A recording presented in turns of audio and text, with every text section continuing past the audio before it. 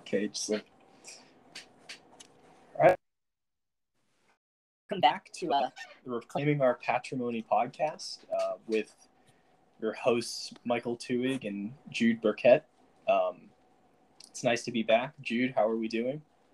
Hey, Michael. I'm doing great. Yeah, it's great to be back. Yeah. Looking good in your flannel. Oh, well, thank you. All right, so this episode is going to be a little bit of a different episode. So far, we've been discussing, I guess you could call it, topics that have to do with more current events or relatively current events, prompted by news articles or other more modern sort of writings. Like last time in our cannibalism episode, we talked about, that discussion was based off of a New York Times article that had been written probably about a month ago by now. But this time, for this episode, we decided we're going to do something a little different.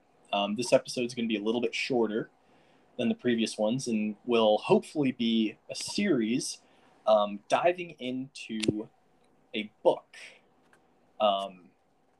And this is not a modern book. This is, or at least the book we're going to be discussing first in this series, is The Consolation of Philosophy by Boethius.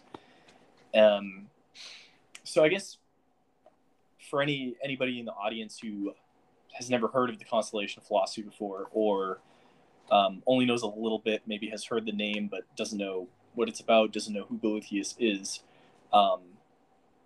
Boethius was a late antique Roman politician, intellectual, philosopher, theologian, man of letters. He was a little bit of a Renaissance man. He's most famous for his philosophical writings, so his most famous work is The Consolation of Philosophy. He did write a lot of other things,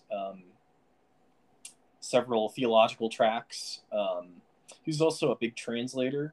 He knew Greek, which in his time period, so late antique Rome, this is roughly the 5th century when he lived.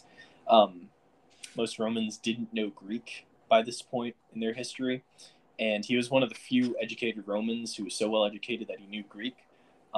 And one fun fact about him is that he undertook a project to translate all of the famous Greek philosophical works from Greek into Latin. And needless to say, he didn't live long enough for him to even come close to finishing that. But what he did translate a few. He translated a few works of Neoplatonic philosophy. And he did translate a few of Aristotle's philosophical works, which is highly important, actually, because his translations are some of the only Latin sources of Aristotle's philosophy that the early Middle Ages had access to until the 12th century, when Latin philosophers started, or Western philosophers who knew Latin started translating Muslim translations of Aristotle in the 12th century. So Boethius kind of provided that link with Aristotle, making sure that people didn't forget about Aristotle for about 600 years. So even in just that regard, he's pretty important. But also in his own lifetime, he was a politician. Without going too much into the history of late antique Rome, by this point in time, Rome was under the control of the Ostrogoths. So King Theodoric was the Ostrogothic king in charge of Rome, but he still kind of maintained most of the forms of Roman government that he inherited. So there was still a Senate, there's still councils, there's still all of those Roman offices. They didn't have as much power as they once did, but they were still relatively important. And Boethius held a lot of those positions. He was a consul at one point. at one point in his career, he was very much trusted by the king. He was very well regarded, very successful, wealthy. So, in other words, for much of his life, he kind of had it all. Until he didn't, and which is the context out of which his book is birthed, because at some point in his career, and the details, historical details for this are kind of fuzzy. Basically, he was implicated in a conspiracy of some of the senators, Roman senators, against King Theodoric. It's unclear if he was actually part of the conspiracy, if he was just sympathetic to it, or if he had nothing to do with it. Either way, some people accused him of trying to work for the downfall of King Theodoric, and King Theodoric wasn't having any of it. Also, their religious persuasions didn't help. Boethius was a Catholic Orthodox Christian, so he believed he was a Trinitarian Christian. King Theodoric and the Ostrogoths were Arians, so they were, in the eyes of Boethius, they would have been heretics. And King Theodoric was also, by this point in time, wary of any sort of opposition from Orthodox Christians who could have been seen as potentially disloyal. So, keeping all that in mind, basically, Boethius was exiled from Rome. He was imprisoned, and after a few years in imprisonment, he was executed. So, the trajectory of his life goes from, becoming very successful, very wealthy, having basically anything he could want, and then completely falling from grace, being imprisoned, derided, and then ultimately executed. I guess one final fun fact is that, and I'm surprised a lot of Catholics aren't aware of this, but Boethius is actually a saint. He's considered a martyr, actually. I mean, I didn't know he was this. Yeah. So you can pray for his intercession, which is interesting. He's considered a martyr. Do you know what he's the patron saint of, by chance? I have no idea. I do know that he's a local cult in Italy. So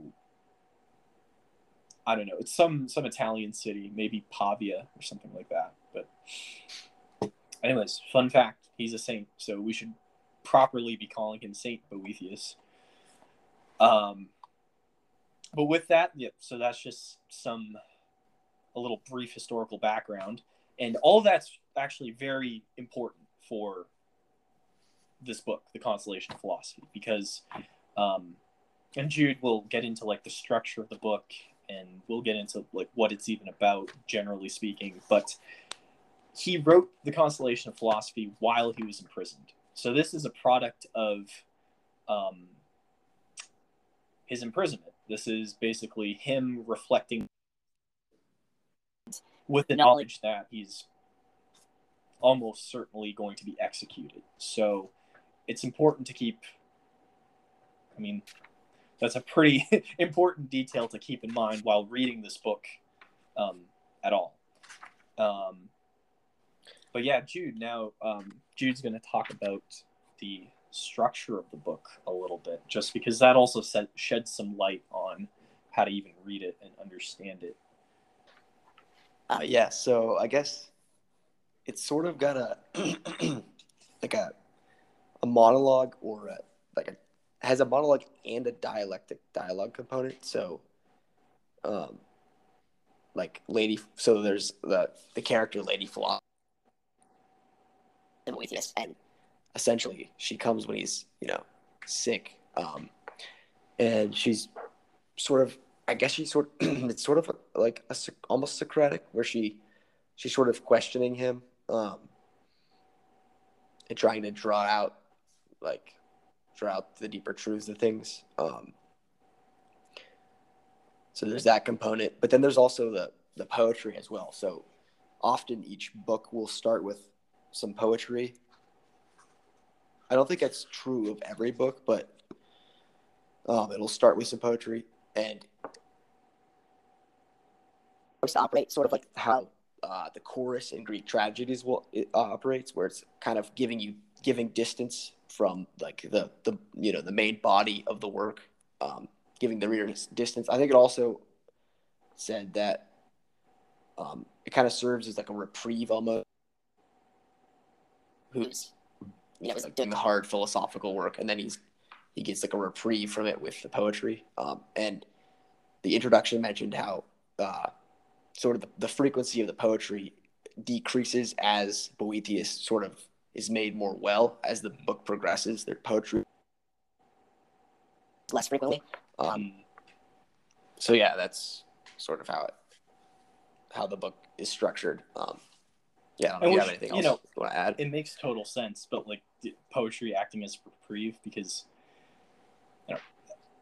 for the audience out there, if you've ever read any philosophical works, especially it can be more modern they get, like philosophical works can be horribly dry and boring. Yeah. So the fact that he kind of intersperses poetry, which is a lot more pleasurable to read than just big chunks of philosophical text, makes it a lot more maybe digestible.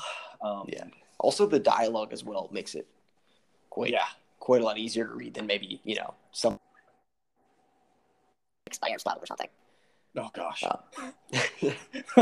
Or the Summa. Oh man, if you've ever read the Summa, like I love Thomas Aquinas, but reading the Summa can be it can be a slog. I gotta say, it's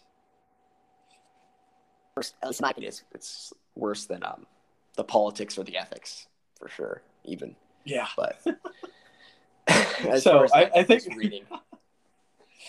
I think that's all to say that like the Consolation of Philosophy is definitely, at least insofar as it's a philosophical work, it's definitely easier to read than say like a Summa or, God forbid, Meditations by Descartes. You'll get Can't to say that. I've ever read that, but no, you'll get to I mean, it. it's definitely you'll hate every minute. Yeah. It's similar to the Platonic dialogues, the dialogues of Plato, I would say. I think he's heavily influenced by Plato, right? So, the style from, but it does have that same sort of like it reads similar, I guess. Yeah, well, that would probably be a safe assumption, because I don't know if you could be educated in the ancient world and without having read Plato. So that I think that would probably be a safe assumption.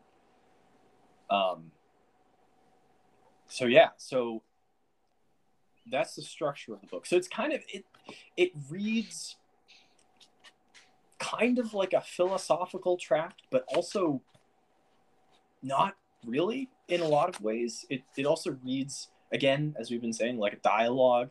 It's a lot more it's very personal. It is a little bit like a memoir almost, and this ties back with his kind of life, because it's very much he's in the book that he wrote. He's one of the characters. Right. Like if you think about like Aristotle, he's not in his works, so it's it's very impersonal. And St. Thomas, those are both very like looking at the facts or whatever, and just doing philosophy. But this is like you said, very personal. He's in his works. You kind of learn a little bit about his life almost. Like what he's been through. Yeah, in fact, I think historians you definitely do know a lot about his life from this book. Because like he does, like, and we're gonna get into this. This episode will be about the first book. I should have checked this beforehand. There's 5 books that make up the Consolation of Philosophy, and each book is split into 5 or 6 chapters, maybe 7. So we're going to be covering the first book, and the first book is essentially he lays out his life for Lady Philosophy. To give a brief overview of the first book, he's sick. He's imprisoned. He's sick because he's imprisoned, and he's grieving the fact that he's lost everything. And so it is essentially his autobiography. He's imprisoned. He's been unjustly accused. He's lost everything. And Lady Philosophy appears and essentially asks him, like, why are you sad? And then he spends several chapters going like, do I really need to explain why I'm sad? Okay, well, here are all the reasons I'm sad. I'm imprisoned. I've lost my fortune. Everybody hates me. I'm probably going to get executed. And to top it all off, like, I've just tried to be a good person my whole life, and this is my reward. And these evil people who have put me in the situation in the first place seem to be the ones who are winning. And then that's where it kind of leaves off, is Lady Philosophy starting to answer his objections. So I guess we're not gonna get into like the nitty gritty details of the book. That's for you guys to read the book. So we're not going to be explaining every single page.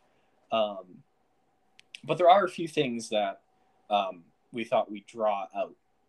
A few like bigger points, maybe some of the bigger themes that Boethius at least begins to bring up in the first book that he's going to develop later on.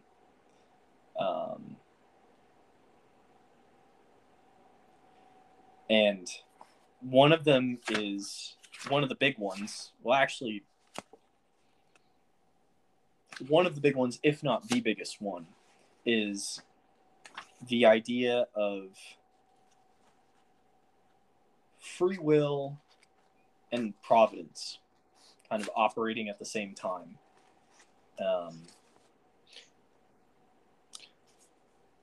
And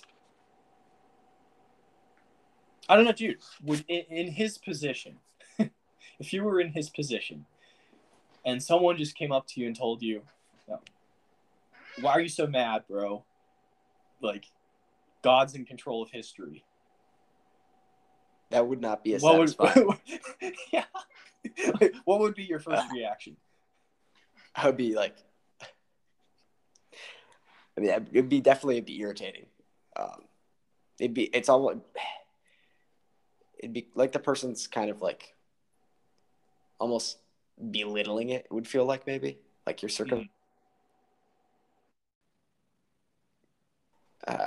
Well, I mean, like you're in his position. You're gonna die.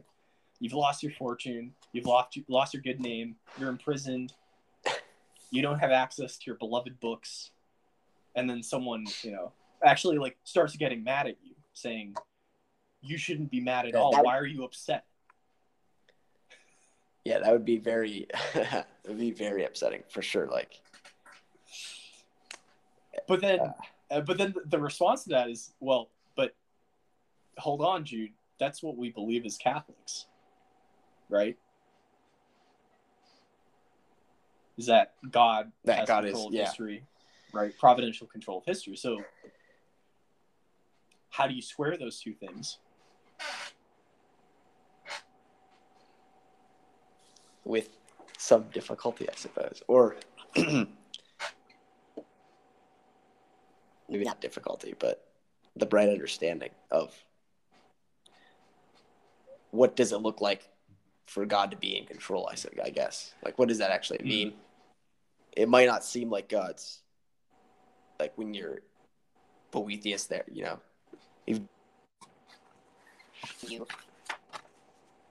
get accused and you're innocent. I guess you're presumably innocent, and he gets accused and he's thrown in jail.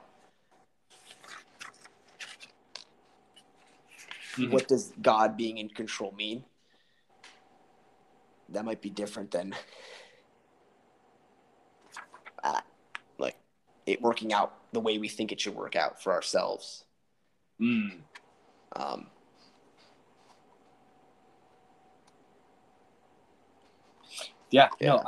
I'm just looking at one quote on page 12 where he's reflecting on this problem. It's, again, fundamentally, how do you square free will, God's providence, and the seeming like success of people who are doing evil things at the expense of people who are trying to be good. And he has this to say, which is actually a little bit shocking, but he says, it may be part of human weakness to have evil wishes, but it is nothing short of monstrous that God should look on while every criminal is allowed to achieve his purpose against the innocent. So, I mean, he's essentially saying that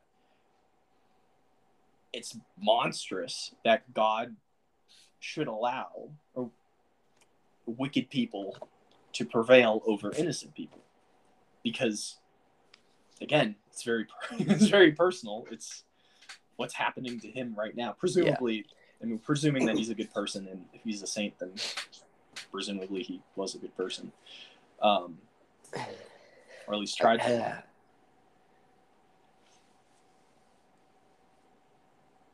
But the nature of free will, like, is it really God letting, or can you think? I don't know if you can think about it as God letting people, like, letting the wicked do evil acts, because that kind of makes it seem like God's kind of like he has control of you. He lets you do certain things. So like you're a puppet and all the strings are tight. You do whatever you want there, but like the rest is still restrained. Sort of seems like. Mm-hmm. So I don't know if, I guess in a sense, God is letting you do evil acts in the sense that you have free will to do whatever you want in a sense.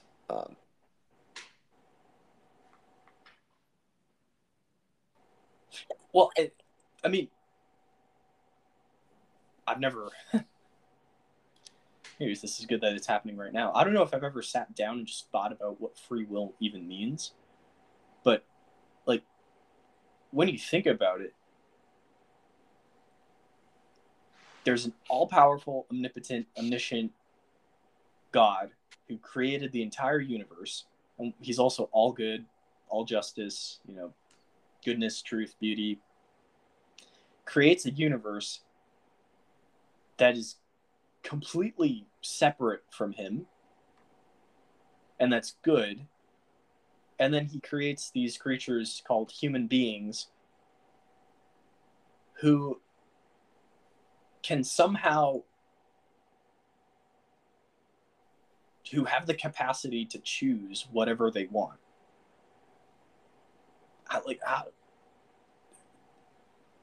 But God is all good, but by definition, if we have free will, we can choose that which is not good. So, like, how to, because God only creates good. Yeah. But then, and then it's also the question, like, could God have created a universe of free creatures who didn't commit evil? Is that even possible?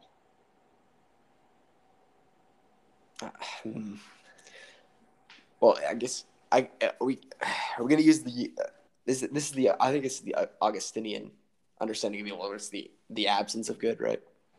Mm-hmm. So if the world was if whatever God creates is good, then is man like making an absence of good somehow? Like, but then how do you even make an absence? What does that mean? How do you create? Like, how do you take away something? Like, make something become nothing almost. Like, humans can't do that. Right. Well, like, how can you choose something that, again, like taking that definition, evil as a privation, how can you choose something that by definition is not there? Or like, yeah. It's a really strange way of putting it, but I don't know. And I mean, it kind of goes back to the question too of like, not just like how did God do it, but why in the first place would God create a universe in which evil was even a possibility?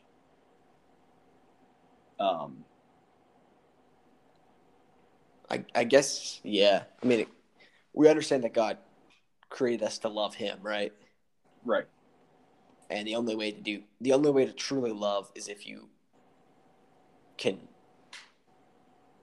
be free to not love. To reject, I guess. Right. Well, I mean, like, so it isn't. I guess evil is like rejecting if you held up a gun to someone's head and said, "Love me or else," I mean, the person's gonna say that they love you so that they don't get shot. But is that actually love? I assume not.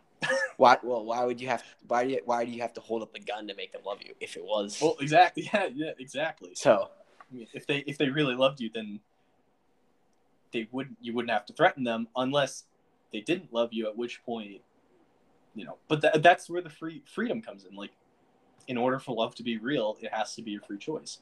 So, like, yeah. I mean, like, the why question, it can kind of be boiled down to why is there free will? Why does God allow evil? Ultimately, I think it boils down to because He is love, and in order for creatures to actually be capable of love, they need to be able to choose the opposite of that.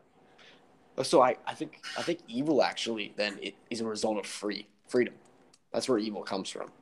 Or because of freedom. If God creates like everything good, where does evil come from? Mm-hmm. The only thing I can see that can change is like the free will that we have, like to reject God, I guess. But yeah, I think free will exists so we can love God. So, in that case, then, what about the fact that He's still suffering, though? Right. So, and he's also chosen... not evil. He's again, with the assumption that he's someone who's been striving to be good, and he's suffering because of it. That doesn't seem very fair. Well, so it's, I think it's, and I think it gets to it later on in the book, but yeah. And for context, like, these are like the questions are being raised in the first book, but they aren't answered until later on. So a lot of these answers are just being left kind of vague for a reason. Right. I think it's like, I guess, so, he's striving for, he's been a good person, but he's still suffering. I guess it's the question, like, what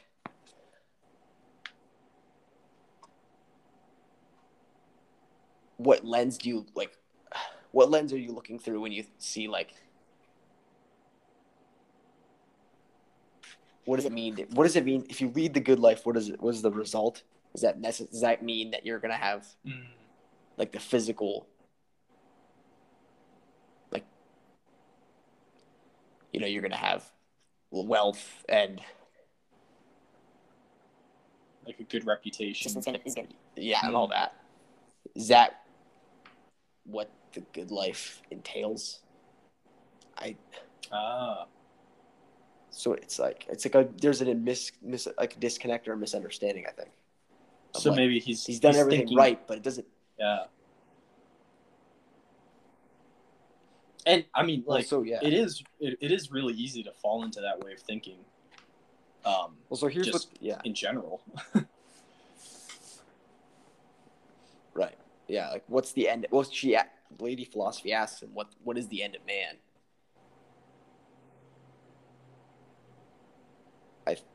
She asks him what is the true nature of man, and he's like, oh, it's a rational and mortal animal.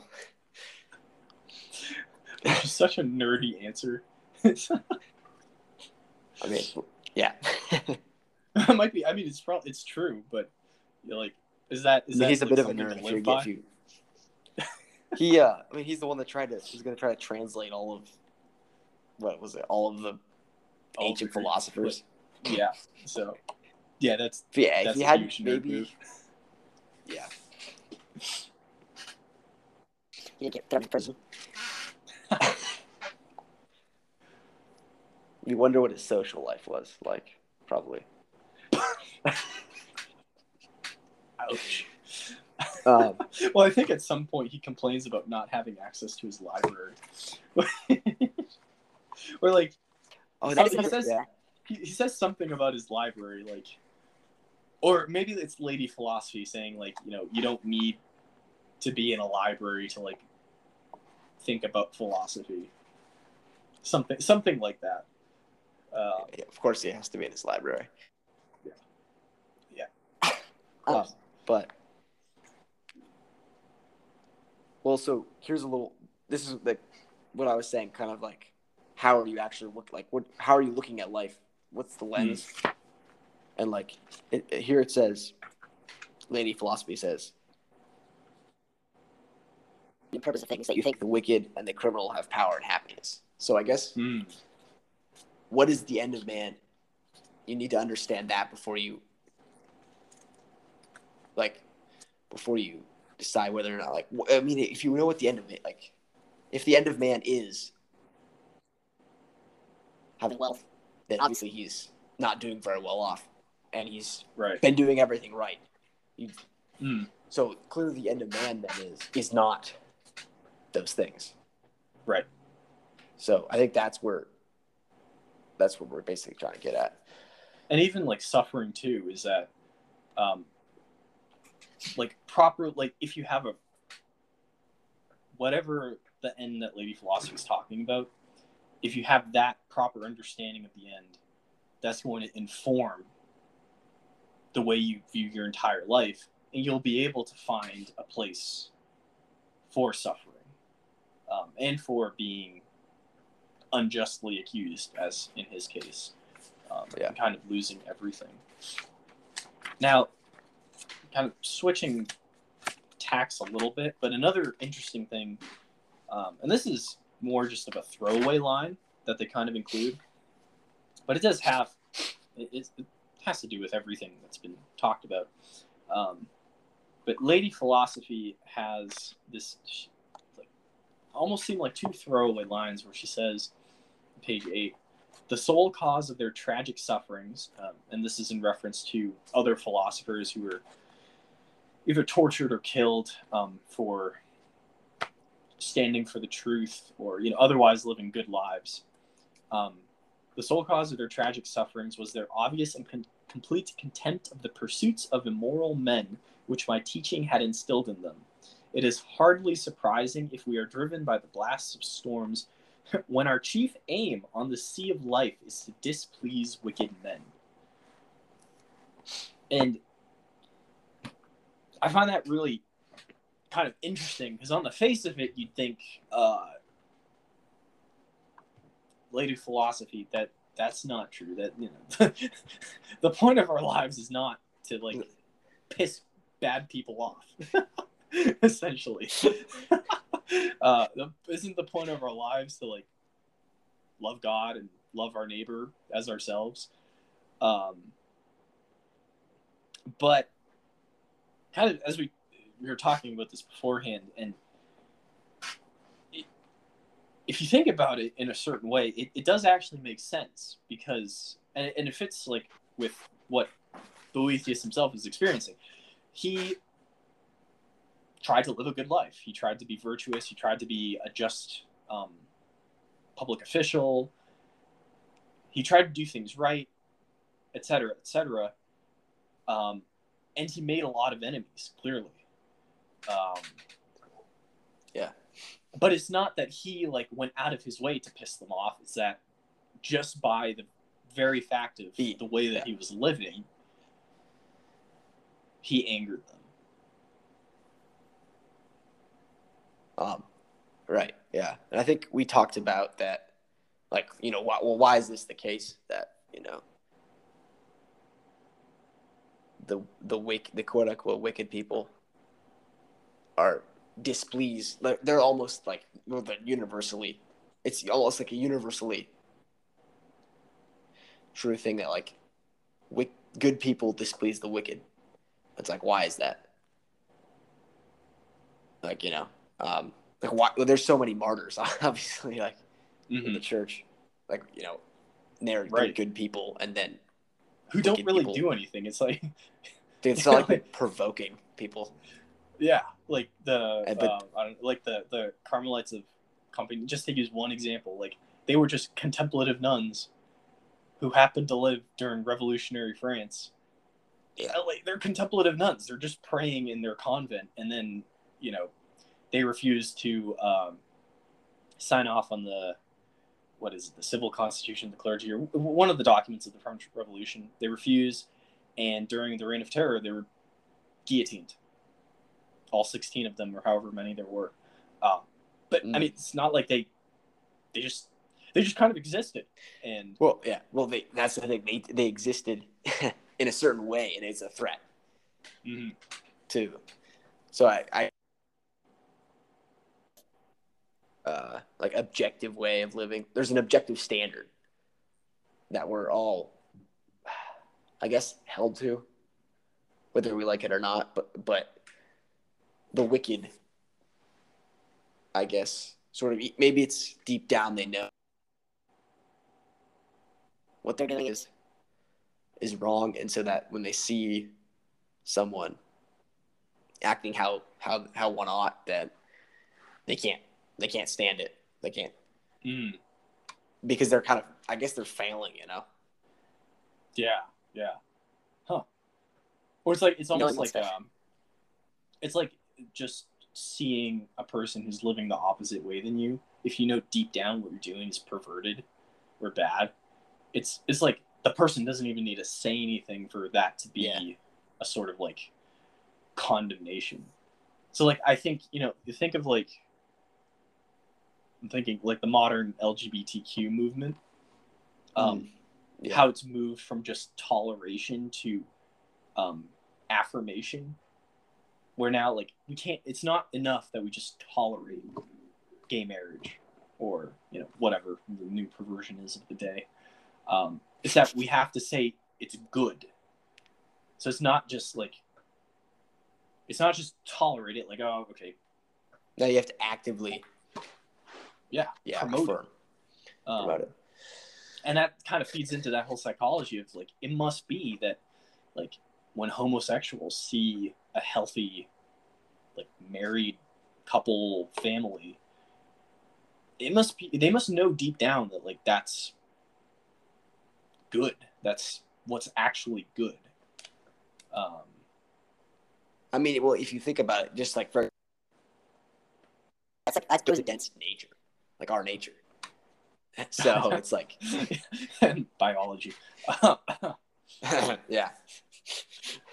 So it definitely stands to reason that there would be something, whether or not they would never admit it, of course. loud, but deep down, yeah, there's something that there has to be a disconnect there between what they say and what they actually believe or what they think in reality. Yeah, no, for sure. And maybe it could be, I wonder, would that fall under cognitive dissonance? Potentially. Yeah. I was actually just thinking that whether or not, I think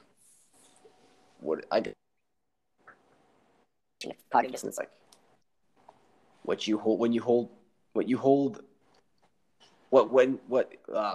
reality and what you believe don't coalesce. There's like you have a cognitive dissonance. Yeah. I think that's what it is. So yeah. Then I think that would probably fall. Yeah. Yeah. Because like all of nature is screaming to the homosexual that this is not natural. It's not natural. But it's like it's a psychological, intellectual belief. So it's just those two things don't line up. Mm-hmm. And that would probably make somebody mad. Yes. I guess the final thought that we had about this was just if we're to take this as true, and I think it is true after having talked about it, then it would seem to me that to be a good person almost necessarily seems to imply that you're probably going to have enemies, and that's not a bad thing. Yeah, like in a perfect world, maybe no, but we don't live in a perfect world, so. Oh, really? This isn't a perfect world. Yeah, I hate to break it to you guys. Reality check. But yeah, like as you're saying, in a perfect world, like everybody is gonna get along and will each other's good, but that's just not the case. So obviously, that's not to say like intentionally go out trying to piss people off. But at the same time, it's how you do it.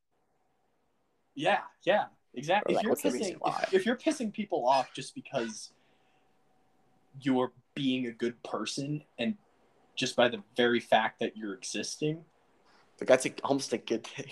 Yeah, that's almost a good thing. It sounds like it is, I guess.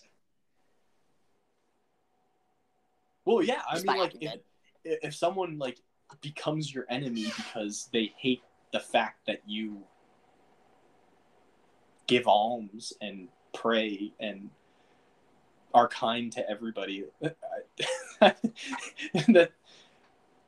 almost seems like a very strange form of compliment. Yeah, it's so like an affirmation. It's almost like a confirmation of what you're doing is actually good. Like you're doing a good job. Yeah. Well, if you we mentioned like with some of the is it Saint Anthony of the Desert when like he had demonic attacks, right? Mm-hmm. Like and they're like they became more severe, I think, as he like. It was like the more holy you become, the more you're targeted by the demons. It makes sense, kind of. There's the same way, like the better you are, the more people are going to dislike you. Yeah. Oh no, that's a good. So, because people can act like demons. Demons are just wills and intellects, and we have wills and intellects. So, right. I think so. Maybe it is. I wonder if it's like a. I mean, you're the math guy. What would it be? Like the more you increase in holiness, direct relationship. The direct relationship, the more like the more evil people are going to hate you. Yeah. Which might also be something to consider if you're trying to be a good person and you see that like everybody likes you. Like maybe you gotta try to work a little bit harder about being a good person. Yes, it's like keep track of start collecting data. How many people hate you? No. How many people hate me, and why do they hate me? And if they hate me for like, because they hate me for a reason that doesn't make cut sense, them off. then yeah. Oh, I don't think that's an example of virtuous behavior, Jude. Even though you might do that, but hate to break it to you. We don't need to talk about that. All right. Well, I think this pretty much wraps up book 1. It's essentially, in 10 seconds, it's Boethius complaining about his lot in life, and Lady Philosophy coming in and saying, I'm about to explain to you why you shouldn't be complaining about your lot in life. Yeah. And that's kind of where it leaves off. So, yeah, this wraps up book 1. And hopefully in a couple of weeks or so, haven't picked out a date yet, but we will do a follow-up episode talking about book 2. Yeah. Putting a poll out at some point. We should.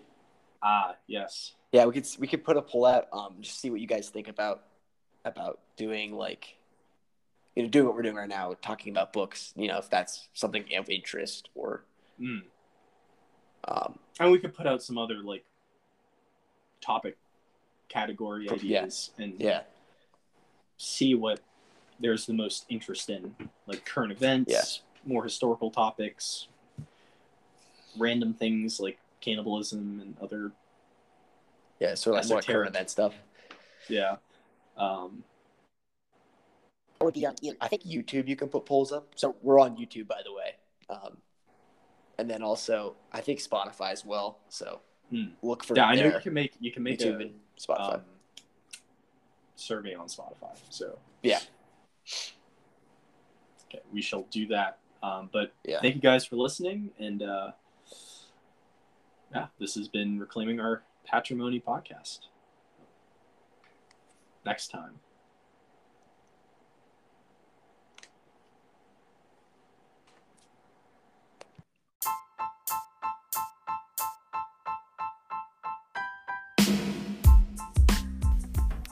If you enjoyed this episode, please consider subscribing.